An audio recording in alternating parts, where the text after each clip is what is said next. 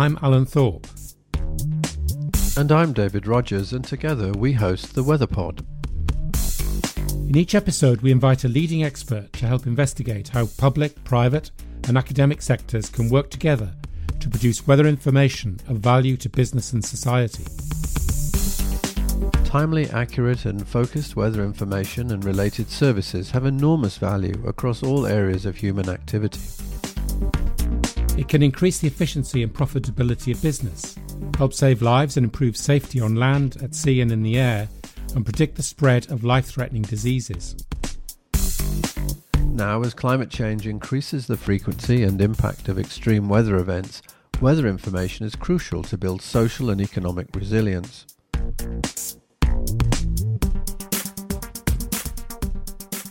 Hello, I'm David Rogers. In 2 episodes of the Weather Pod, we're focusing on public weather services. In today's episode, our guest is Halle Cuthvell.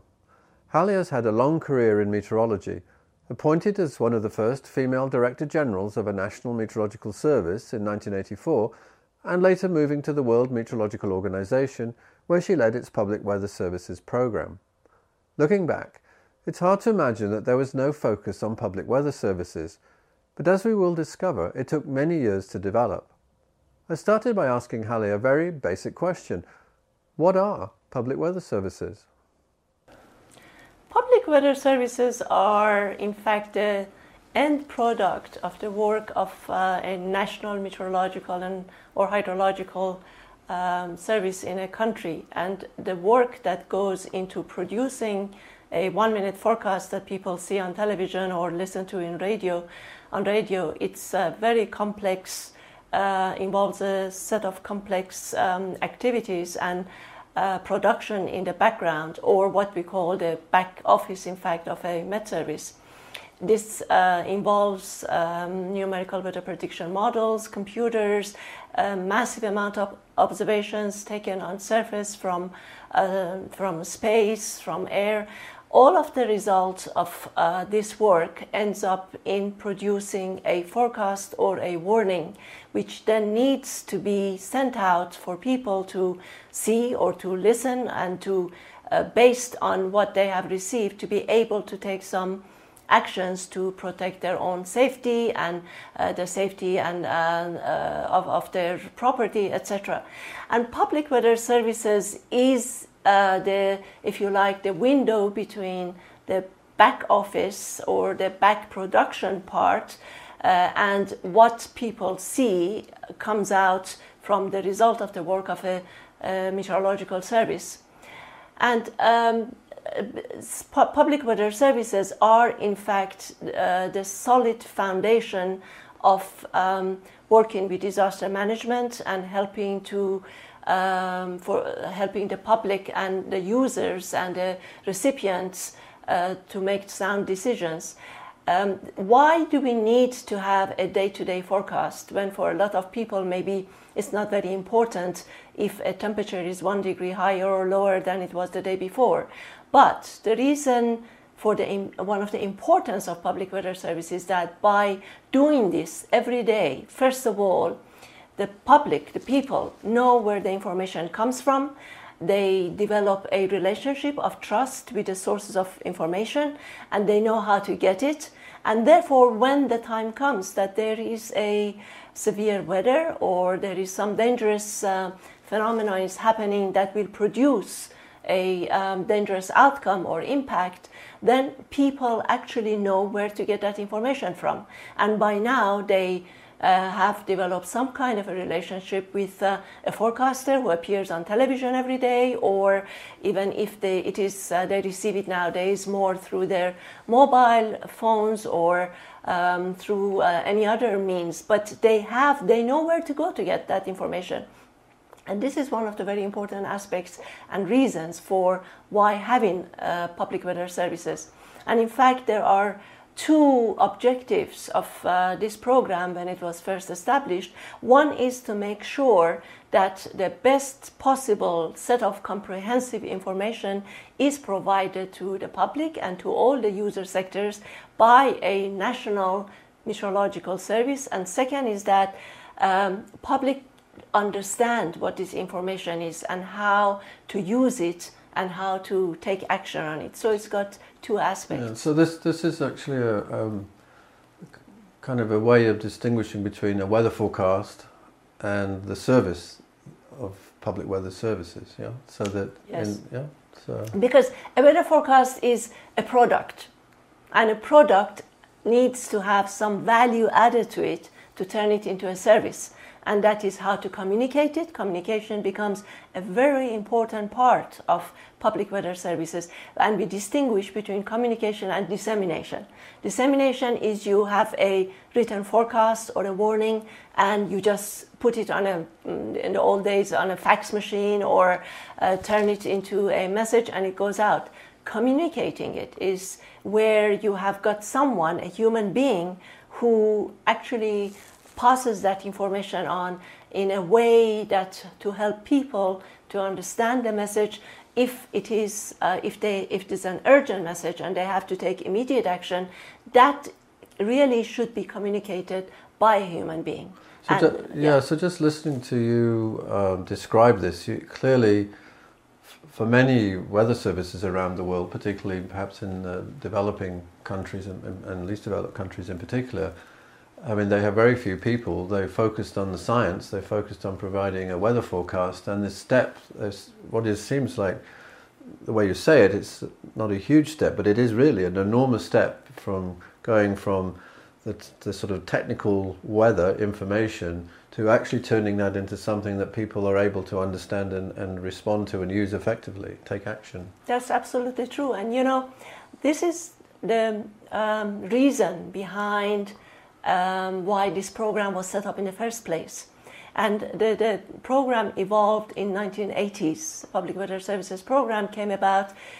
So we're talking about WMO setting up a program. WMO, yes, yeah, exactly. Okay, yeah. How it actually was born. And meteorological services, they have always provided information for aviation and marine. And in fact, the origin of Met services in many countries was to provide forecasts for shipping, for marine purposes. Then came along aviation. And of course, one of the other services that requires very closely linked to weather is agriculture. And these services developed and went far ahead. However, it seemed that nobody was thinking about how to provide similar services to the public at large. They were forgotten. That was a sector that it was not taken very seriously.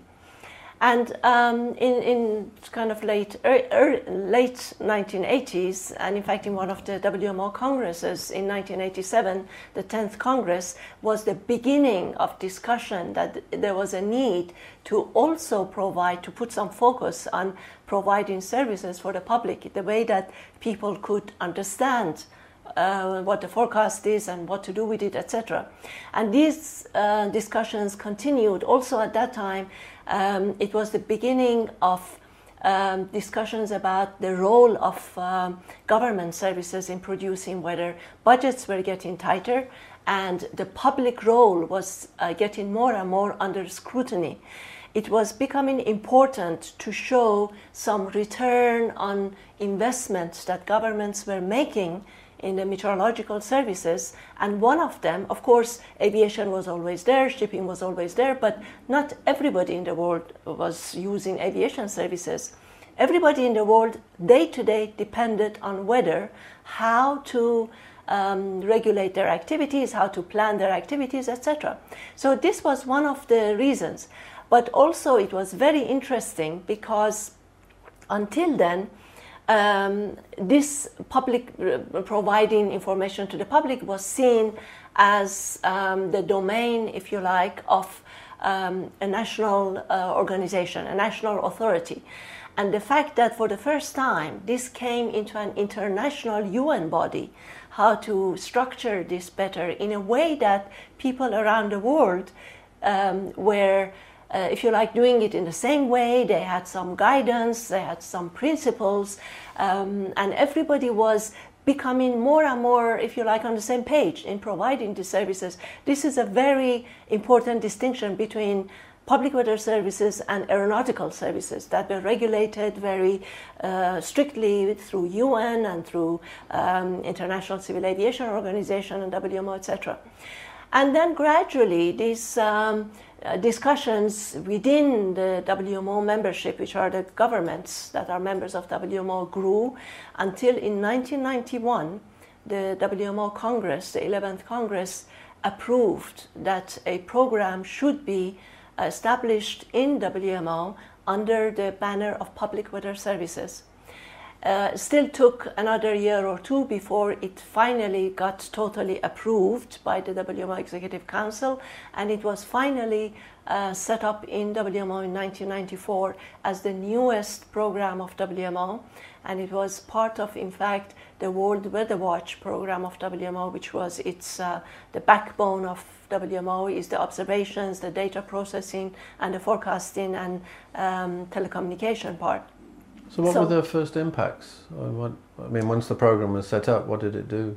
It took a while, in fact, for people to become aware of this, but very quickly it seemed it gathered momentum. And it took only another year before in the next Executive Council of WMO, there was a lot of encouraging and support given to this program from all the members of WMO. And I must say that when I started this program in WMO under the late Secretary General Professor Obasi, there was no resources allocated to this program. And it started, in fact, its work through the support of the membership, through the volunteers who they provided of their own expertise, and we very quickly put together groups that started to support this program.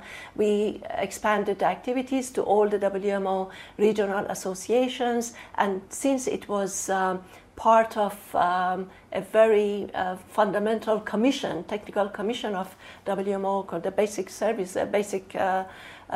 Systems Commission of WMO, it kind of started having a high profile, if you like. And during the same time, in the 90s, it was the International Decade for Disaster Reduction, or IDNDR.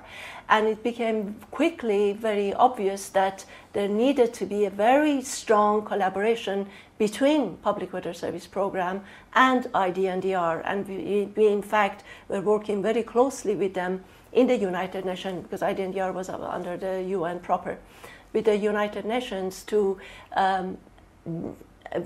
bring the attention to the fact that you need good weather information, you need good warnings, you need how to communicate and how to disseminate that information to people for disaster risk reduction. And another very important issue was, of course, the role of media.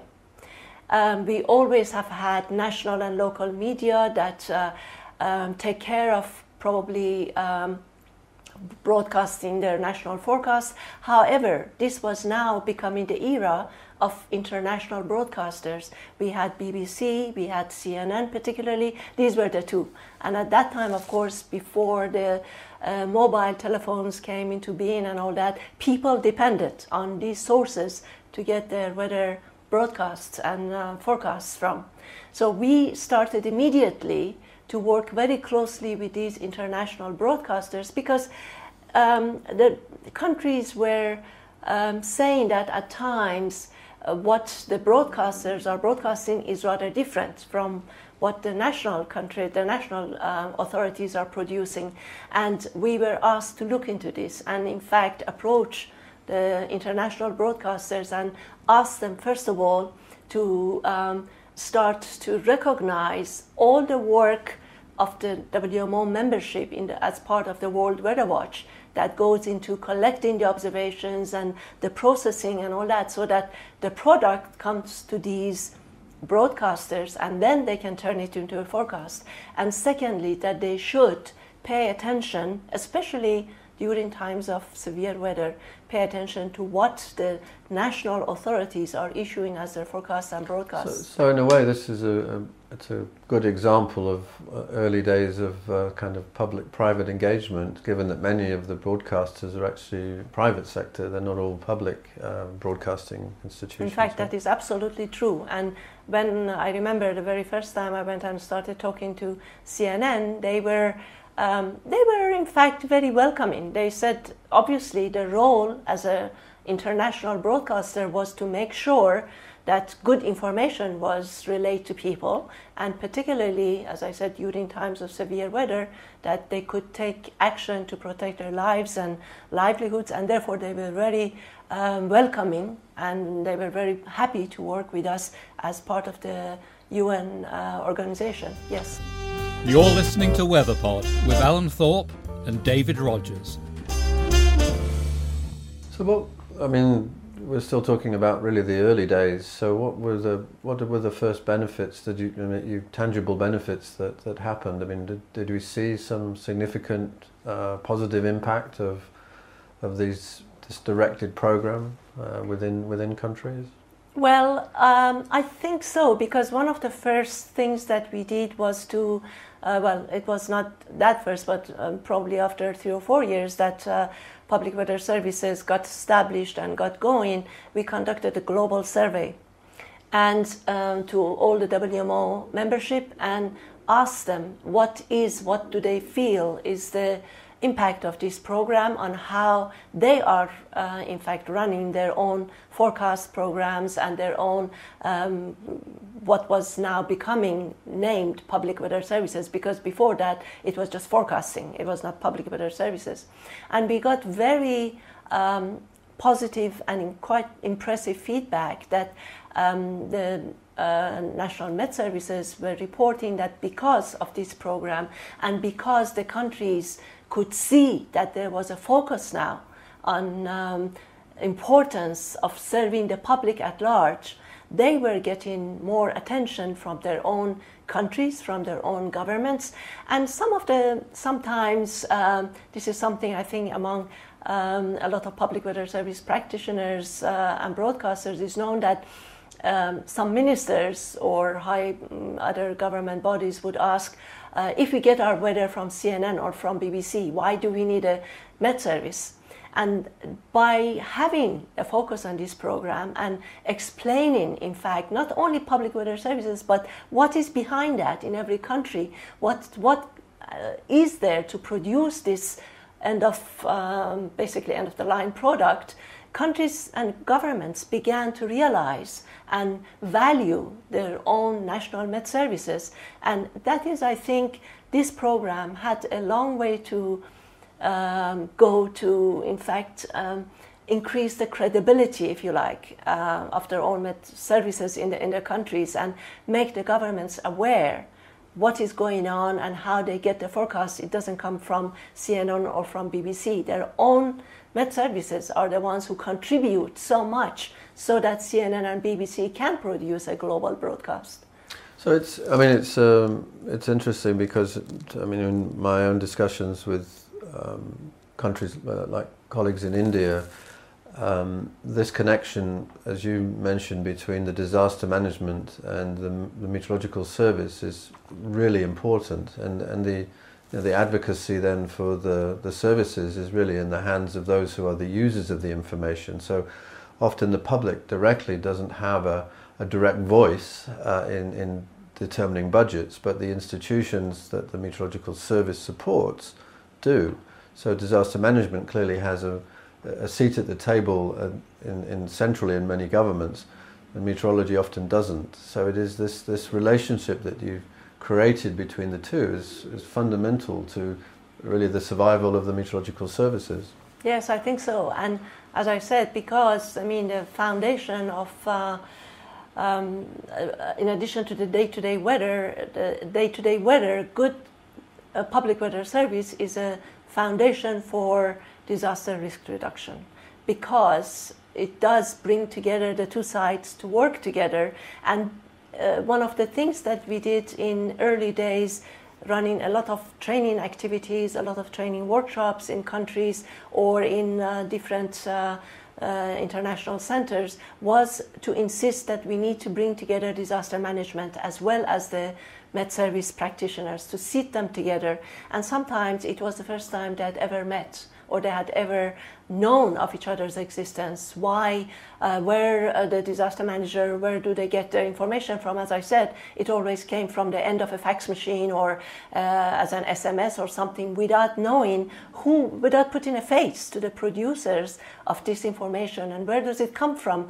And by the end of those workshops or training programs, they would go away as close colleagues, sometimes as friends, if you could, hopefully in some cases. And basically they agreed that they needed to work together very closely. But disaster management was not the only sector, I would say. We started to bring into focus, as well as the public, because of course Public Weather Service is the name of the program, but making awareness or creating awareness of the other socio-economic benefits that public weather services can bring to other sectors of society. We know that a lot of, for example, farmers, they get their, and small scale farmers, they get their information directly as part of the public weather services. These are not the very big agribusinesses or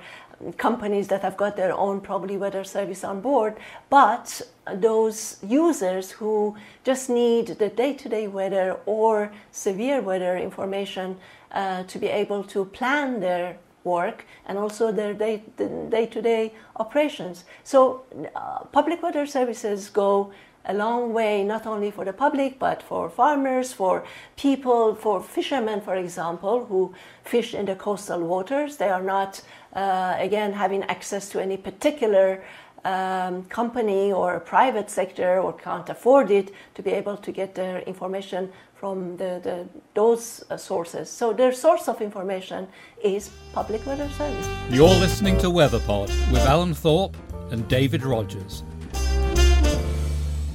So how do you see the whole area of public weather services evolving today? Well, we are going beyond just giving information to people about weather and about hazards. Now, the last few years, we have been focusing on what is the impact of the weather. And this idea of impact-based forecasting and risk-based warning is gaining ground and traction very rapidly, because everybody agrees that we don't need just to know what the weather is doing out there and how the weather is behaving. We want to know what is the impact on me, on my home, on my belongings, on my farm, on my animals, on my, depend on whatever businesses people are in.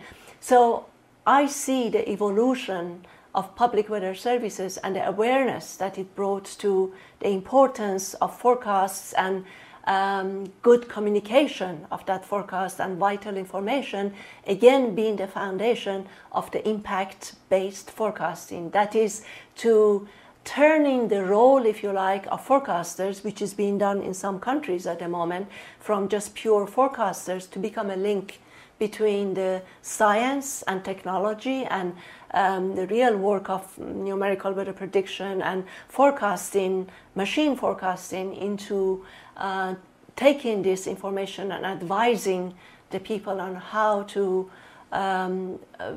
make use of this information and pay attention to what is the day-to-day and hour-to-hour impact of this weather on their life and livelihood. Alan and I on the WeatherPod we talk very often about the value chain, and from observations to models and analytics to forecasts onto tailored services and to integrated services. And we have a particular interest in what integrated services. A lot of people don't really understand what we mean, but it seems that what you're saying about the evolution of public weather services is moving from the kind of tailored services of yesterday to a much more integrated weather service built into the tool bases, whatever the decision support systems of users. Is that how it's evolving? I think that is absolutely true. I must say that we are not going to, in fact, if you want to look at the value chain, public weather services probably occupy two links. They will still be tailored services for a lot of people. They will still exist. You can't really take it out of that domain. However, it is the evolution into the integrated services, and that is working again even more closely with the disaster management, not to basically make a forecast and pass it to the disaster management and discuss with them how they should use it, but to develop that product, at the end of the day, that product together, that and move from an early warning service to a multi-hazard, if you like, early warning service, and even further to a multi-hazard impact-based early warning service that is taking all the developments from a forecast to an impact-based forecast, and from an early warning service for a particular hazard to a whole range of hazards, and therefore development of multi-hazard impact-based forecast as part of occupies a very important place in the integrated services link of the whole value chain, I think. And that is the future of how we are going with delivering multi-hazard early warning services to people, that is based on the impact of those hazards. Do you think this sort of fundamentally changes the way weather services are organized? I mean, it seems that if you're going to really take that, what seems like a large step, to have an integrated service, you're really building it with other institutions, you're building it with disaster management, you're building it with many other sectors, so that how do you see in a way the future of a national meteorological service? Well, I will just stay with meteorological services as, at least for a great majority of them, to always be somehow part of the government. I mean, we are not really talking about private services, or they might have different business models and they start having a little bit of activities in the commercial area and all that. But if we look at them always as belonging to the whole government structure in one form or another, the emphasis is on working together with the stakeholders in society, with everybody who needs weather information, work together to develop the services together. The other example would be in the energy sector.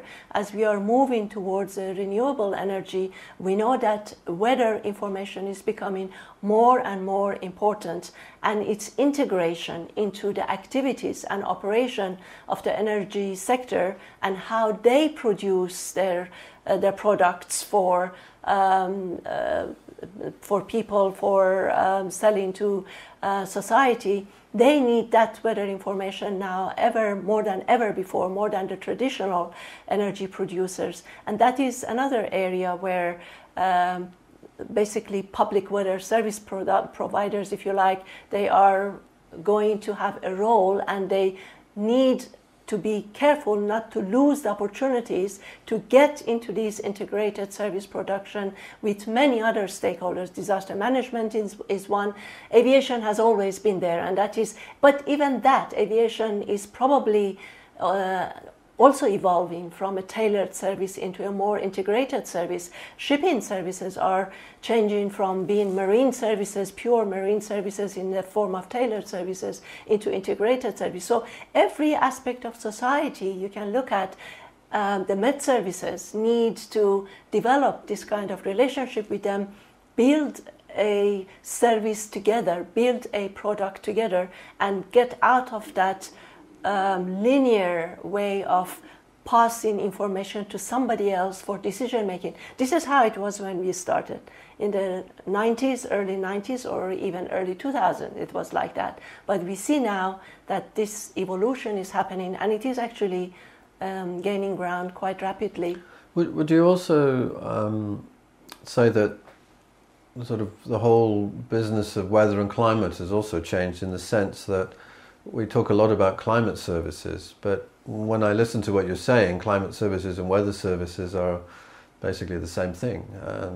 Do you see a distinction, or really they're just merged into meteorological services? I mean, since weather and climate are meteorology. Well, in the meteorological language, we call meteorology being weather and climate, of course, as you're saying quite correctly. But we really need to see this. There should not be a seam between these two. This is a seamless transition between weather and climate. And you can't have climate services without having weather services, because after all, climate is built on records, past records, and the longer the records are, the better, of course, to be able to use the past weather and to be able to look into future and provide future predictions for climate and for shorter term climate forecasts and outlooks. These all, of course, depend on the weather. And this seamless transition between weather and climate is another very important aspect of the work of meteorological services. And the fact that we call public weather service, of course, we are concerned with the day-to-day evolution of the weather. I myself look tomorrow to see what is happening tomorrow to be able to better plan my day tomorrow. But I also want to see what is probably the outlook for the next month. And particularly if I am a farmer, I want to know what is the outlook for the next 3 months. I want to see my seasonal and sub-seasonal outlook as well. And I don't really see that there is such a distinction between these anymore. And we need to learn to look at the scale of moving from very, very short range hours to weeks, days, weeks, months, and up to years, and then future, of course, decades and beyond. Halle, I'd just like to thank you very much for providing such an interesting insight into public weather services, how they started, how they've evolved, and where they're going today. Thanks very much for joining us on the Weather Pod. Thank you for having me on the Weather Pod. It was a pleasure. Thank you.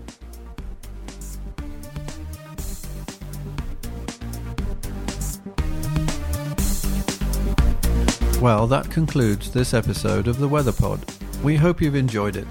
Alan and I will be back next month, and in the meantime, please give us your feedback via email to support@gweforum.org.